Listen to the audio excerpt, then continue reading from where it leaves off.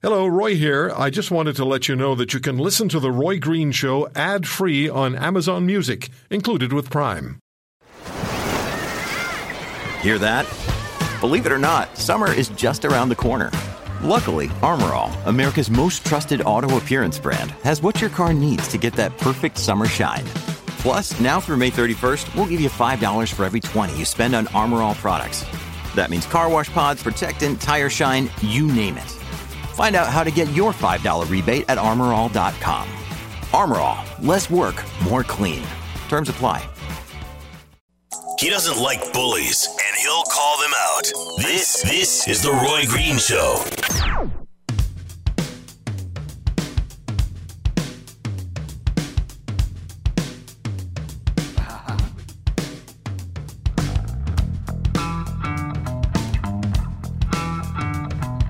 Follow me on Twitter at The Roy Green Show. At Terry_MC tweets, we now live in a society where police are more interested in collecting revenue than in fighting real crime. Go look on Twitter and you'll see police officers bragging about the fines they're collecting. I guess they're making their bosses proud. It's part of the job as well. I'm not making excuses for anybody. And I know in some jurisdictions, some municipalities, at least parking fines, I'm not sure about moving violations, but parking fines are part of the annual budgetary process. Dan McTague joins us on The Roy Green Show, senior petroleum analyst with GasBuddy.com. We talk to Dan regularly about gasoline prices. So yesterday, Dan, we spoke with Frank McKenna, the deputy chair of TD Bank, and we're going to play that back at the top of the next hour because we're talking about the $117 billion we lost over a 7-year period selling our oil to the Americans at that deeply discounted price because we can't sell it anywhere else. Well, that's right, and that's the great tragedy here, Roy. We are selling at deeply discounted prices right now, about $19 a barrel, but generally over the years, since at least the end of 2017, you're looking at an average of about $26, $27 a barrel. If we multiply that by 2.5, 3 million, you can get a pretty good idea of what a $50, $60 million a day loss looks like. Yeah.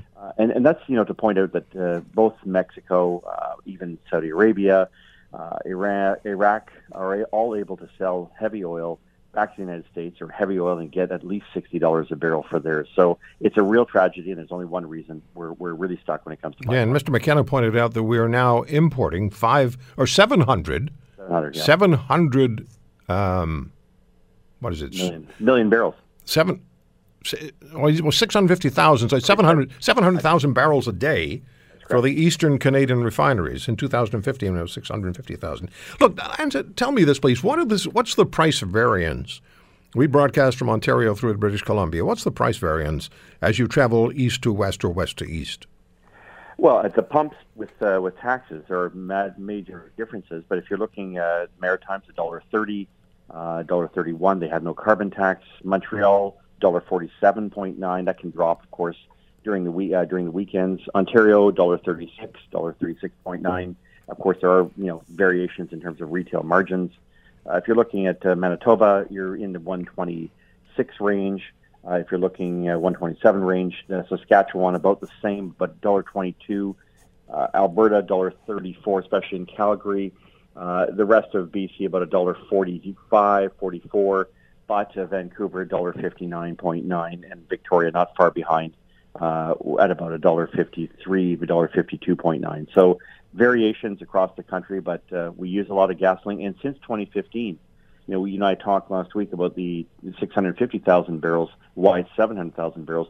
Demand continues to rise in Canada. Let's not kid ourselves. We are driving further. We are a prosperous economy, and Canadians are, in fact, taking advantage of it. Dan, if we were selling our oil internationally, selling it to countries like India and China, and we were getting top international price, $1 per barrel, what would that? I'm not sure whether that would affect the price of the pump directly. Maybe it would. It would, absolutely. Okay, go ahead. Explain, please. Well, we were a petrodollar until 2016, and this is, of course, some people like to deny this, but the reality is that if you get full world price for your oil, so let's say it moves up $15, $20, $25 a barrel, with the ability to sell to international markets, that would have a direct correlation to the value of the Canadian dollar. we price all of our gasoline, all of our commodities in U.S. terms. A stronger Canadian dollar leads to, less at the pumps. Put another way, if the Canadian dollar were trading at par today with the U.S. with U.S. greenback, as it did when we had $100 oil back, 4 or 5 years ago, you'd be paying 15 cents a liter less than you're paying today. That's assuming the politicians don't find a way to add that to their tax burden on us. Well, yeah, or tax on taxes. But yes, no, there's... but it should reflect. Yeah, I mean, it is, but it's true. I mean, there has been evidence of that in the past where, prices go up, or perhaps not high enough for some. And there's a very large, determined minority of disinformation out there that is suggesting that, and we see this on emails and Twitter, well, we'd love to have the price at $2.50 a liter. That'll get people to drive electric cars. Well, that's all fine and dandy, except no one has $120,000 to buy one of those. No one can afford the subsidies, unless, of course, you happen to be in certain provinces where these things are made available. And, of course, look at the hydro rates in Ontario and the conversion rates. These are just examples of where and how outlandish such claims can be. Mm-hmm. In about 20 seconds, do you have any idea why Premier Horgan would be talking to the governor of Washington? Because that's where they have a huge refinery. Well, let's be honest. He's borrowing 900,000 barrels a month from the United States. He's importing into Vancouver because we are importing an average of about 35,000 barrels of gasoline a day, gasoline and other fuels. So he needs to talk to them, but good luck with that because they're importing gasoline as well. There's a big problem in the Pacific Northwest, and you're not going to get someone to put out $16 billion to build a refinery when you can't even get a pipeline through. Let us use what we have. Let's use our natural resources to our benefit because it doesn't improve with age if it's left in the ground. Mr. McTague, it's always a pleasure. Thank you so much, Dan. A pleasure. Thanks, Roy. Dan McTague, Senior Petroleum Analyst with GasBuddy.com on The Roy Green Show.